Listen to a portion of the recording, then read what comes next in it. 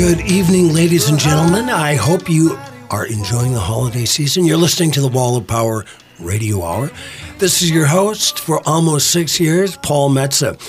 We are turning the tables on the host tonight. I have a big show coming up at the Parkway Theater on December 23rd at 48th in Chicago called Holiday on Ice Cubes. We will be celebrating my 40th anniversary from my very first gig in town, which happened to be at the Skyway Lounge, opening up for the dancers. And I'm going to have some great musicians there. We will be remembering the late, great Willie Walker, who was going to be on the show. That would have been his 78th birthday. But I got my old buddy Sonny Earl on harmonica. Bobby Vandell's going to MC. Jimmy Anton, Donnie LaMarca on bass and keyboards. And my great singers, Mary Harris, Randy Starr Hudson, and my good buddy Stan Kipper is going to be joining us. And who knows what else. So we thought to give a little preview to that event and a little bit about my history, that we would turn the tables and turn the interviewing over today to my friend Marty Keller. I met Marty when I first moved to town in 78. He was writing for a weekly called Sweet Potato, which then became City Pages. He's also written for the Twin Cities Reader. He was an editor, I believe, at Warner Mills, music editor, right, Marty? Editor, columnist, critic. Yeah. Features writer. Yeah. And Marty, say hello to the Wall of Power Radio Hour audience. Hey, everybody. It's good to be Paul Metza for this this show today. Nobody's ever said that, by the way. I won't say it again. So, Marty, you've got some national... Well, first of all, you just had a great book come out last spring called Hijinks and Hearsay. Yeah. That... Scenester Stories from Minnesota's Pop Life. Yeah, tell us about that book. Kind of a fragmented memoir, as I like to describe it, slash photo archive. I did the book with Greg Helgeson, who shot virtually, I would guess, 70% of my stories back then through the years, from the late 70s to early 90s. And you've got stuff in there for everybody from Louis Anderson to Bob Marley. Yeah, it's really kind of a cultural memoir as well as a personal one. And, Bob Marley, Bob Dylan, Prince, of course. Bob Mould from Husker Du. Bob Mould, all the Bobs. All the Bobs. All the Bobs in one book. Well, now let's fire away. Leave no holes unbarred.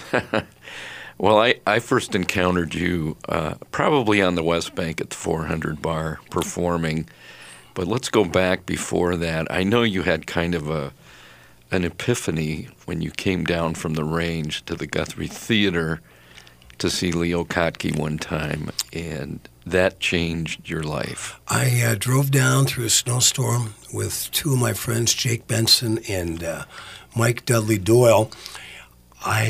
Dudley turned me on to Leo Kottke, and I was playing acoustic guitar for several years by then. So I think I was a junior in high school, so it was 1972.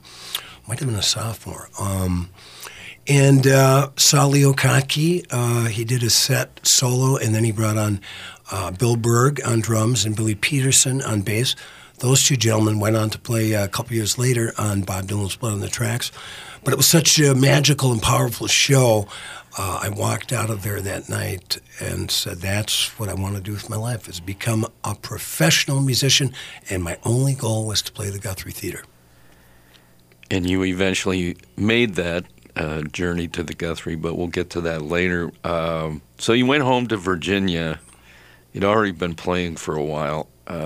How did this change your artistic trajectory? Well, I just started to realize that this could be a really beautiful way to live my life. I was thinking about maybe becoming a lawyer at one point. That was really the only other thing I thought about doing. My dreams of becoming a professional football or hockey player were dashed when I was in the 7th grade. Because number one, I was okay, but I was playing against some guys that went on to play in the 1980 Olympic hockey game against Russia. You couldn't skate like a Gretzky? I couldn't, or like the Carlson brothers, who I grew up with from the great movie Slapshot. So I just became, once you realize what you want to do in life, things come into focus. And obviously you had spent a lot of time listening to stuff back in the day. Oh, yeah. I was... I mean, I assume Dylan was on your playlist and right some off of the old top. blues legends. Who else that we might not be aware of? Well, I listened to... my dad had some records like Tennessee Ernie Ford and Johnny Cash.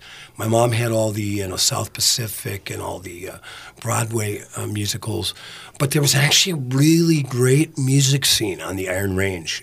Still is to this day. I took lessons with a guy named by the name of Dennis Monroe, and when I was about in 5th grade, he was in high school with my sister Kathy, and so he turned me on to 1968 to more Bob Dylan, but the New Lost City Ramblers, Pete Seeger, the band, Leonard Cohen. It was just a treasure trove of stuff for a young, 12 or 13-year-olds. Any hardcore rockers in that mix? Well, we had the hardcore rockers, the Electras from Ely, who actually had a couple hits down on Minneapolis radio. But I could also see a lot of the bands at the armories. There was a series of armories in Duluth, Grand Rapids, Eveleth, and Virginia. So you could see a lot of the bands that were very popular in Minneapolis, like, the Del Counts and Joker's Wild, and they'd all be passing through, and for a quarter, 50 cents, you could hike down there. Mom or Dad would drop me off. I could walk home. And so I saw a lot of great rock and roll. But Dennis was also, not only turned me on all this great acoustic music, he also was in a band called the Small Society. And they won the 1968 Battle of the Bands, the WEBC. It's a great name for a band. Produced, yeah. And at the Duluth Armory. My high school band, 6 years later, Damn Everything But the Circus, went on to win that same Battle of the Bands the spring of '74.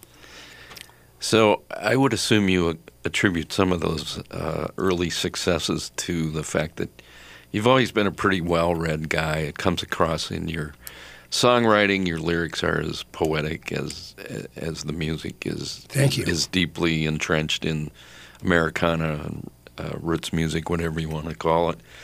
Who are some of the poets and writers that probably shaped that sensibility? Well, Dylan, of course, right off the bat. And but from 6th grade on, especially junior high and high school, the St. Louis County school system was very well funded, and we had phenomenal teachers. So I can remember my teachers in every grade who really encouraged my writing and my reading. So, they would say, read Walt Whitman, read Allen Ginsberg. They didn't say read Allen Ginsberg. That might have been my buddy Kelly Hotchkiss. But no, I had a pretty cool 9th grade English teacher named Jim Thomas who was way left to center. And he would, he'd encourage me, and, he would lend me books from his personal library. Yeah, that's great. I think, I can't say enough good things about teachers that recognize, one, that you have some talent, and two, they encourage you and they take extra time with you. And they do. It makes a huge difference. It makes a huge difference. My high school humanities English teacher was named Tom Moeller. He also was a guitar player and gave me a few lessons, got me to the band Tony Perpich and the Perpetones. I played bass in 9th grade, and I was starting to get into the clubs where my mom and dad hung out. The Perpich that had a relation in the governor's office? He was first cousins. Okay. With Rudy Perpich. In fact, they lived together for a summer, and Tony was best man at Rudy's wedding. But Tom Moeller was actually a student of B.J. Rolfson, and B.J. Right. Rolfson was Bob Dylan's 11th grade English teacher, who Bob told personally, you are my greatest influence. Yeah, BJ, I think he's probably overlooked in a lot of the, the hagiography out there. No 2018 Nobel Prize for Literature for Bob Dylan without B.J. Rolfson. That's exactly right. So here was one of the first songs called Stars Over the Prairie that I put out on my very first record 35 years ago in October. And do you think this typifies how and when your songwriting really arrived or came together. It was really coming together, and I think this song is it's one of my favorites. Thank you. It's my prime example of that. Stars Over the Prairie, Paul Metsa.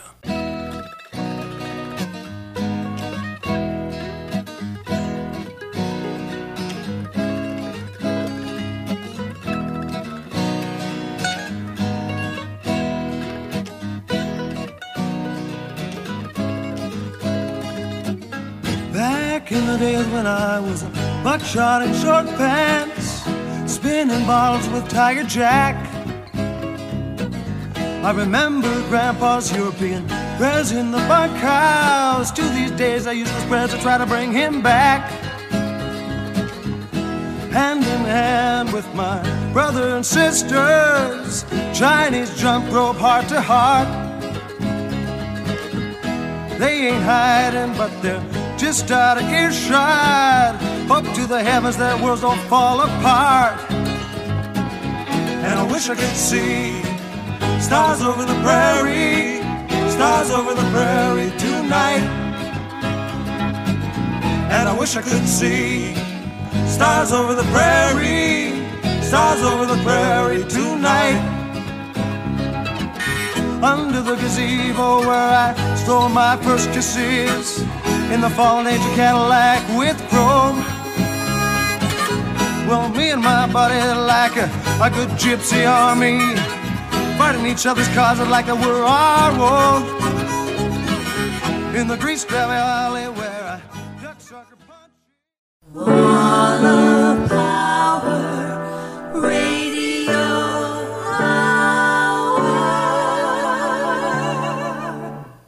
Welcome back to the second segment of Wall of Power Radio Hour. I am not Paul Metsa. I'm Marty Keller sitting in for Paul Metsa, but Paul Metsa is actually sitting right across from me.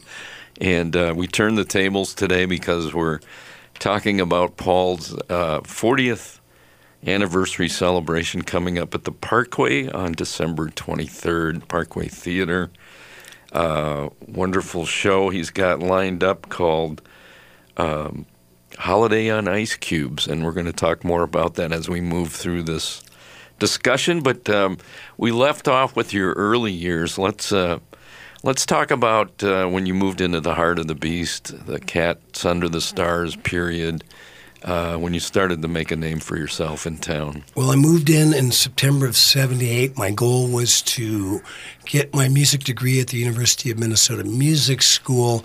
They had refused me entrance that spring. I'd passed my playing exam. I was studying classical guitar, actually with a guy named Robert Wander, who was Dessa Darling's father. I found that out in October at Dessa's show. It's such a small town. Yeah. That was up in Duluth, but I came down and I completely blew my theory exam. I got a letter that said, "We highly recommend you find another field of study." I wish I would have had it put in my first album. The School of Dentistry is pretty good over there. Yeah, I've been there.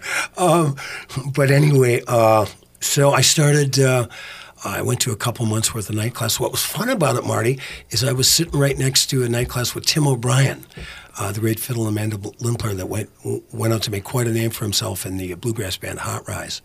But so that was my thing, and I started in right after the first year, '79. I saw an ad in the Minnesota Daily, wanted musicians, Skyway Lounge. I stumbled down there with my cassette, a little picture of myself, and met the great Reggie Callahan, who was running the bar at the time, who also gave, I like to think, Marty, that his tombstone said, and you knew Reggie, his tombstone said, "Reggie Callahan, the man that gave three great acts their debuts in the Twin Cities, the Rolling Stones in '64 at Reggie's Danceland, the Beatles in '65 at Met Stadium, and Paul Metsa in '79 at Skyway Lounge."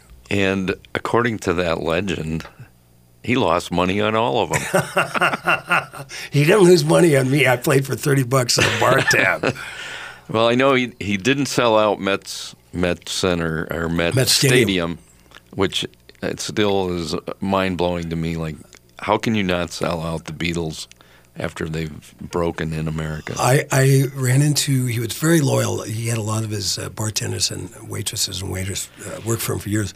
And one of his waitresses told me years ago, I said, yeah, Reggie Callahan, the only guy that's lost money on the Beatles.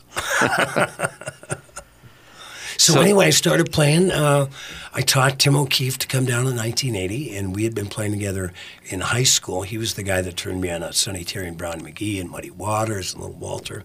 And then about a year later, we invited Jack Pasternacki down, and we were three of the original members of Cats Under the Stars. Sadly, the fourth original member, Skip Nelamark, just passed away a couple months ago. So one thing led to another, and we started doing Tuesday nights in about 1981 at the 400 Bar. We did 4 years of Tuesdays. And correct me if I'm wrong, but didn't Cats kind of evolve into a jam band, although nobody called bands back then jam bands? Well, we were doing, when we started playing as Hot Walleye, before we named ourselves Cats Under the Stars, August 17th. That is not a good band name, by the way. So, we named ourselves Cats on the Stars because I clipped it out of a Crawdaddy magazine. It was a stoner comedy article by Robert Hunt of the Grateful Dead. So we started calling ourselves August 17th, 1975, Cats on the Stars. 3 years later, Jerry Garcia put out a record called Cats Under the Stars. So everybody thought we were this dead jam band, but we weren't. We had been playing both acoustic and electric up on the Iron Range. But we were one of the first bands in town, thanks to a guy named Mike Starnes, who you might remember, who came from New Orleans. So he turned us on to the Neville Brothers and the Wild Chapatulas. So we were doing, Neville Brothers stuff and, a lot of reggae, Bob Marley, Peter Tosh, and we were a dance band. So we didn't play long because we were a jam band. Well, you had a lot of groovers on the dance floor. Yeah, well, we played long because that's how you kept the dance floor happening. Yeah. We should just point out Mike Starnes was an early on sales rep at Sweet Potato / City Pages. And he got us our first big gig at Moby Dick's downtown. And there was a guy named Bobby Gold down there that ran it. And he was remember Bobby Gold. Yeah, he had the chest hair and the gold chains and the big lapels and the perm. And I remember he brought us down to show us the new stage. And he said, he goes, you can put all your lights all the way down the stage. And I said, don't worry, Bobby. I said, we only have one light. But he also Starnes also brought the Radiators to town. In fact, the Radiators did their first gig at Oddfellows Hall on Halloween, opened up for Cats Under the Stars in 81 or 82. I remember that show. Yeah, and then Little Queenie, who recently passed away, So you left the Cats behind and went out on your own solo about what year? That was 84. My record, Paper Tigers, was actually going to be a Cats Under the Stars record. And, boy, you get 4 or 5 guys into a studio and everybody's got a different opinion.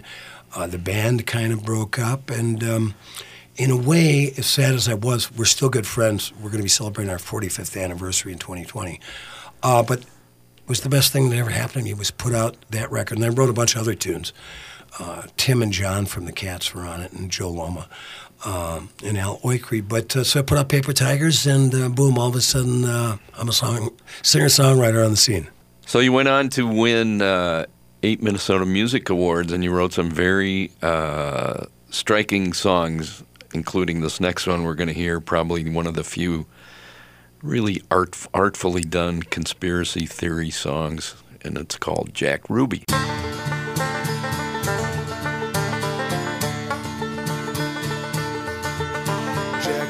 Jack Ruby in a Kavanaugh hat. Whoever taught you to shoot a pistol like that? Oh, you snuck in the basement and you stood in the back. Jack Ruby in a Kavanaugh hat. Jack Ruby, you were 15 years old. On the south side of Chicago, you looked up to Capone. Stole girls' lunch money and beat boys on the way home. Jack Ruby, you were 15 years old. Jack Ruby, when you were 21, oh, you traded brass knuckles for a caliber gun. In the Sherman Hotel, bootleg whiskey did run. Jack Ruby, when you were 21. Jack Ruby, when you were 35, set up shop in Dallas, you had nothing to hide. A nightclub of hookers and cops side by side. Jack Ruby, when you were 35. Jack Ruby, when you were 49. From the Carousel Club, you kept the judges in line. J. Edgar Hoover said there's no organized crime. Jack Ruby, when you were 49. Jack Ruby in a Kavanaugh hat. Whoever taught you to shoot a pistol like that? Well, you snuck in the basement and you stood in the back. Jack Ruby in a Kavanaugh hat. Did the Kingfish in New Orleans give you the key? Welcome back to the third segment of Wall of Power Radio Hour. This is not Paul Metsa. This is Martin Keller. I'm sitting in for Paul, although Paul is 2 feet away from me across the table. We turned the tables this weekend because Paul's got a really great 40th anniversary show coming up at the Parkway on December 23rd. Parkway Theater, 40th in Chicago. It's going to benefit the Senior Food Shelf in Northeast, which you've been very dedicated to over the years. This will be the 22nd year that I've hosted and produced a show called Holiday and Ice Cubes. This Holiday and Ice Cubes includes my 40th anniversary. But when I moved to Northeast Minneapolis in 1997, Jeff Moretko, who owned Mazlax at the time, he and I started a yearly event around the holidays, raising money and food for the Northeast Seniors Food Shelf. Now, Marty, when we started this in 1997, I had no idea that one day I'd be eligible for it. Well, it's a good thing, and you know where the pantry is now. Yes, exactly. Well, it feels good. There should be no reason in America that anybody goes hungry, but especially senior citizens. And especially this time of year. Exactly. So, Paul, let's talk a little bit about how things have changed in 40 years. You were up against some pretty stiff competition in the Twin Cities music scene in the early to mid 80s into the 90s. I mean, it was the explosion of the Paisley Park regime with Prince at the fore. Prince was king. Yeah. The independent punk new wave scene with Husker Du and the Replacements and Soul Asylum. I mean, the scene was pretty diverse back then, and singer-songwriters, I think, were still highly respected. But tell me what it was like. I mean, did you feel like this was a competition, or this was just a league that you had entered into, and boy, were you lucky to be there? It was a league, and boy, was I lucky to be there. But, I played a lot on the West Bank, and when I wasn't playing on the West Bank, I hung out on the West Bank, because if you look back on that, Marty, and I saw you there dozens of nights, during a week's time at the 400 Bar, you could see Willie Murphy, solo piano, Spider John Kerner and Tony Glover, Dave Ray, Bill Hinckley and Judy Larson, and for free every night. And Rio Nito, Tim Sparks, Spoons Johnson. You could go across the street to the New Riverside Cafe, the biomagnetic center of the universe, and see all the bands that were playing there. And then you had the Cafe Extemp next door, so you could see guys like Bill Staines and Utah Phillips. And they'd all come and drink at Greg the Brown. Yeah, and made Greg his Brown. debut up there in that funky little second floor cafe. And they'd all come and hang out at the 400 afterwards. So it was a really great breeding ground. For music, but I lived in South Minneapolis on Ridgewood Avenue, and which was right by the corner of Franklin and Lindale. So when I started making some money, I'd take $5 every day. I'd walk down to the Egg and I on 26th and Lindale, and I had my eggs and my coffee, and I always got a great deal, left the waitress $1 tip, and then I have $1.50, and I'd stop back to Orfolk Junkipiss on 26th and Lindale and buy records. And musicians, we get up a little later in the morning, so by the time I left the Egg and I, it was noon at our Folk Jokers. So there was a young Tommy Stinson, he was 12 or 13 years old, and you'd hang out at the store and you'd see guys from the Suburbs and Bob Mould and the Replacements. And so although I played a lot on the West Bank, I went to a lot of parties in South Minneapolis with the punk rockers because those guys knew how to party. Yeah, they were party animals, and the after party was sometimes more important than the actual gig, as I sort of recall. But let's divert here a little bit. And I first read Blue Guitar Highway when it was in a shoebox. Right. You mailed it to me, I think, and said, read some of this stuff. Let me know what you think about it. And the more I read, the more I thought, hey, this is a book, man. You should put this together. You're very supportive. I appreciate that. And eventually you did. It got some great reviews. You can, we have a list of quotes from some of the reviews if you want to unabashedly read them. No, my favorite one, my favorite review of the book Blue Guitar Highway was by the Kirkus Review, along with Publishers Weekly. It's the gold standard for book reviewing. And you get a great review, especially in this case a book review, if you can use it on your tombstone, which I'm going to. And it said, Metsa is as likable a narrator as ever graced a bar stool. Yeah, well said, and all true. So that's a great book. If you haven't read it, it's really a must-read for Minnesota memoirs, especially in the music culture category. Well, what I loved about writing that book that the University of Minnesota Press put out in 2011, which I might add is the same university that refused me entrance into their music school, but 30 years later got a hold of me and said, geez, we'd love for you to write your autobiography about your 30 years in the music business for the University of Minnesota Press. So that was in a way my diploma and really cool karmic connection there. But once I put out my first record, Marty, in '84, Paper Tigers, I'd start to go out. There was a thing called the New Music Seminar out in New York City. I remember that. Yeah, so you'd go out there and you'd hang out. And I remember, it's the first time I met and heard Africa Bambaataa. I played a gig. There were several of them over the years. So I'd go out there and I'd get to meet all these musicians. I became very good friends with Alejandro Escovedo. We did a gig together at the Lone Star Cafe. I did my very first gig, my debut at Folk City. Now, Folk City for me, that's where Dylan made his debut, when Folk City was a couple blocks east of there. But this was still, that's where all the Rolling Thunder Review got back together. It's one of the churches. Yeah, and so for me, this was like entering the promised land. So I went there the night before.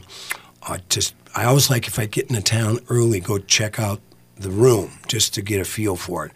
And a guy that was working the door that night, who ended up doing sound for me, who became a very good friend, was Pat Denizio. And he had a little band he was telling me about at that time called the Smithereens.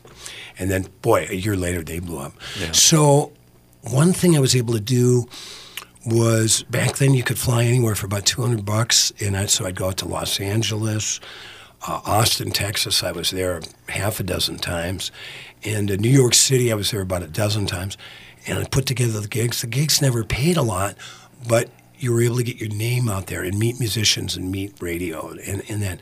So the book is a lot about that. And those were extremely, extremely exciting times for me. I look back on them. And, I was just in New York last week to see Bob Dylan, which was phenomenal at the Beacon Theater. But I'm so glad I was able to dig New York in the mid-'80s. And just like, if you were from Minneapolis in the mid-'80s and you played New York, people paid attention to you. Because Curtis Hay was out there, the Replacements were out there, Husker Du were out there, making Minnesota seem like a very cool place, which it is and was. And we would be remiss if we didn't discuss your particular strain of social consciousness awareness. You've done a lot of benefits over the years for everything from rescue dogs to Flint, Michigan folks who have been suffering through the lead crisis with their water system. I think you even did a show for people in Japan after The tsunami. the tsunami, yeah. I was actually the first gig I played with Willie Walker. May he rest in peace. Wow. And speaking of Willie, you enlisted him on this great 2017 song that you released called Ain't Gonna Whistle Dixie Anymore. Your reaction to the Charlottesville neo-Nazi riots and Sounds of Blackness are on there. Of course, they've won several Grammy Awards. And that was a bucket list for me, working with Gary Hines and the Sounds of Blackness. And now that Willie passed away 3 weeks ago, it was it's going to be a lasting legacy for Willie Walker. It's such a powerful song. We'll listen to it here as we go out. But if I could just jump in, I'll tell you where my social consciousness came from. Okay. I grew up on the Iron Range, and I grew up in a Finnish family, and it was all the Finns that came over in the late 1800s, early 1900s that helped unionize the mines, helped started the first co-ops. So there was always a very progressive political viewpoint that was easily accessible on the Iron Range. And then you start listening to Bob Dylan, and then you go to Woody Guthrie, and then you go to Pete Seeger, and in the meantime, you're also listening to Buffy St. Marie and Joan Baez and Tom Paxton. And so I really came out of being influenced by all of those great musicians, writers, and Americans. And for me, being in Minneapolis now for 40 years and doing over 6,000 gigs, the community has always supported me. And I just feel like I love supporting the community. And it feels really good to help people, period. That's as simple as it is. And if you can write some music addressing those issues and feel like they're good, powerful songs, then that's kind of what I like to think is my place in life. And I think that song will be part of your legacy, and certainly people will discover it on YouTube over the years as they're Googling around for something to hear. Yeah. So let's listen to that track. I know Willie was scheduled to be on the Parkway Show the 23rd. And it would have been his 70th birthday along with his wife, Judy. They both turned... It's my birthday, too. Oh, really? Yeah. Well, cool. Well, you're going to be there. But, yeah, we're going to dedicate the whole show to Willie, and we're going to have a clip of he and I, a video clip of he and I playing together. Sweet. Yeah. So let's listen to the late Willie Walker and the Sounds of Blackness. Ain't Gonna Whistle Dixie Anymore.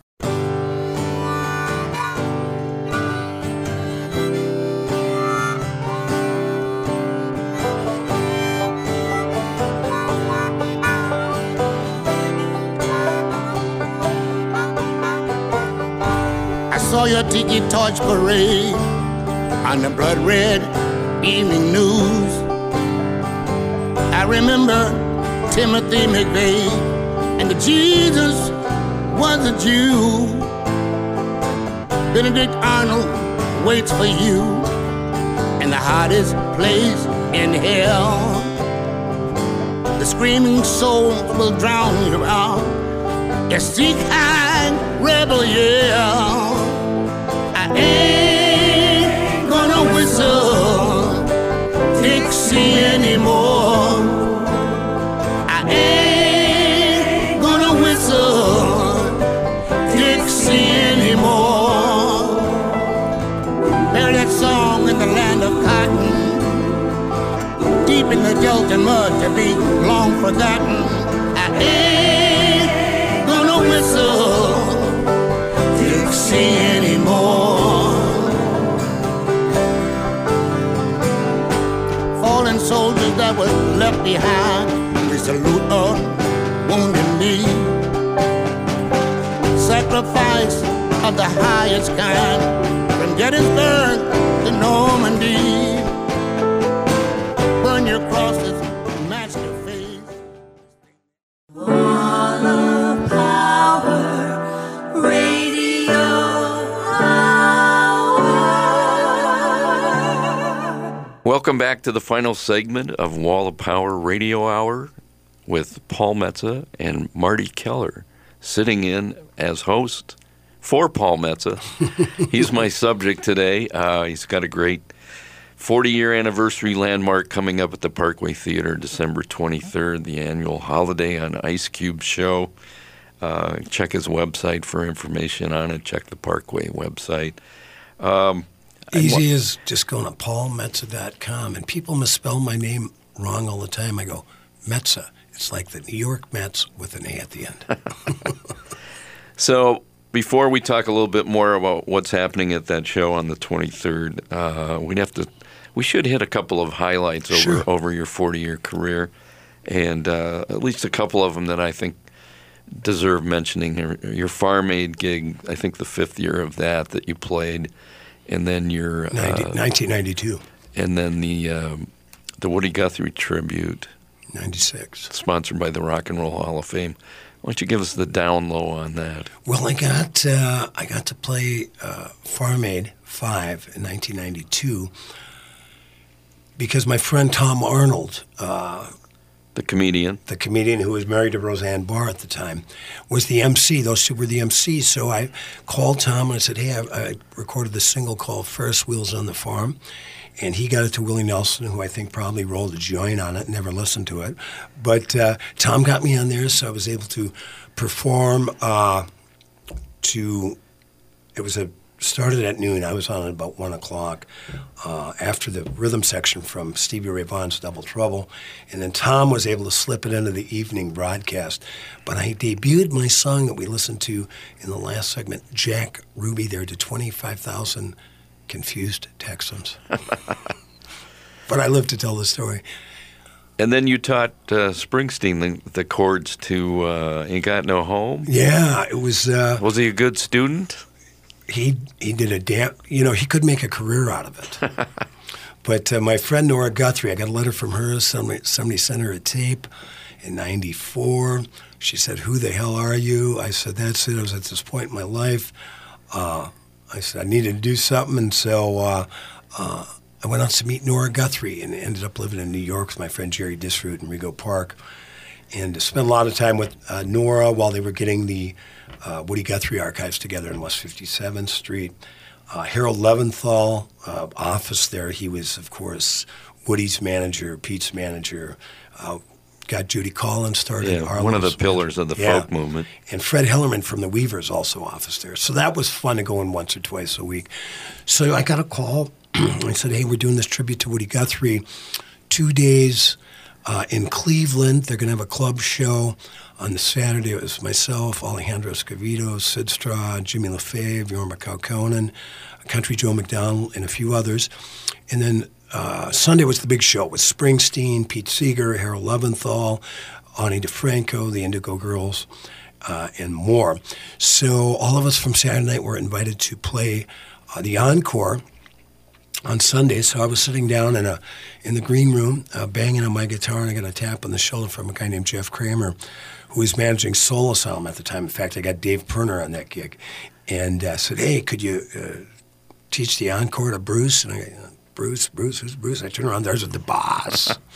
So I taught him the encore, and then a week later, he opened up his show, the Tom Joad Tour, at Northrop Auditorium, and I was wearing the same jacket. I had this really cool yellow silk Shriners jacket that says Grand Rapids, Minnesota on the back. So I met his manager, who remembered me from Cleveland. He invited myself and my date to meet Bruce after the show. So I got to meet Bruce. Bruce has his shirt off. He's totally buff. My girlfriend's melting. And before I left, I said, he remembered me from Cleveland. Before I left, I turned around and said, Bruce, from one band leader to the other, I really dug it when you fired the E Street Band. And he said, man, you were the first guy that's ever said I've taken S for it for years. Good story.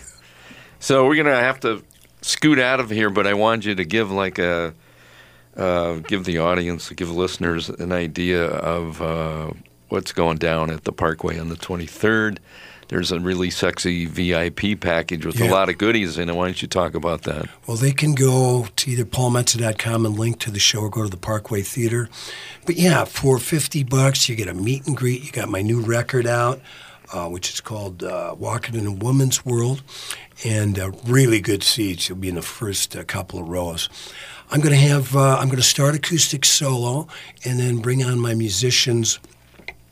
We're just kind of figuring out the show now, but we're going to have it's going to be all original music, and we're going to be playing a lot of my songs that are considered Mezzo classics, and several new ones that nobody's ever going to hear.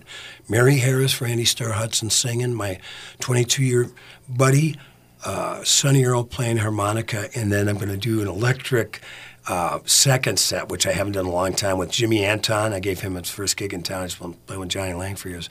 On bass, Donnie LaMarca on keyboards, and my old buddy from Cats on the Stars, Joe Loma on drums. So that's going to be a good gig. Yeah, it's going to be a great show. It's going to be a good gig, and it's a couple days before Christmas, so perfect timing. Going to be a song that you'll probably play there that we'll hear on the Out Now called "Christmas at Molly's." Marty, thanks so much for being Thank you. It was fun. Yeah. Happy holidays, everybody. See you on the 23rd.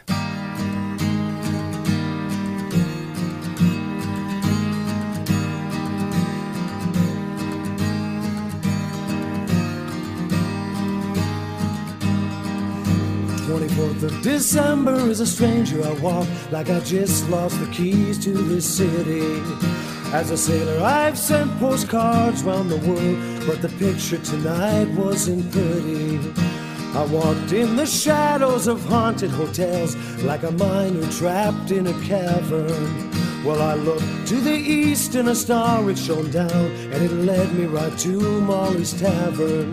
So I followed the footprints made in the snow by Salvation Army musicians. I got in line and I stood right behind a tap dancer and two blind magicians. You would have thought I had been there before as Molly stood there to greet me. 80 years old with a gleam in her eye, said you're expected and proceeded to seat me. Come on, you low down rounders, lift up your low down ways. Thanks for listening to the Wall of Power Radio Hour. This is Paul Metsa. I want to thank my guest host today, Mr. Marty Keller, for having a very enlightening conversation with myself.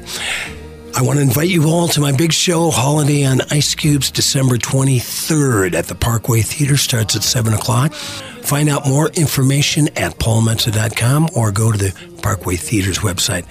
Find out how you can get tickets. It's also going to be, we're giving a few bucks off every ticket to the Northeast Seniors Food Shelf, and we will also, if you bring a bag of non-perishable food items, you get $5 off a ticket. I want to wish everybody a happy holiday, and like my dad used to tell me, remember to be kind and make someone happy. On a dance floor made out of glass, between dances we sang Christmas carols.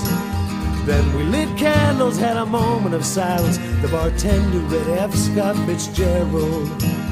Molly said first we must give to receive. We put our trinkets into a key.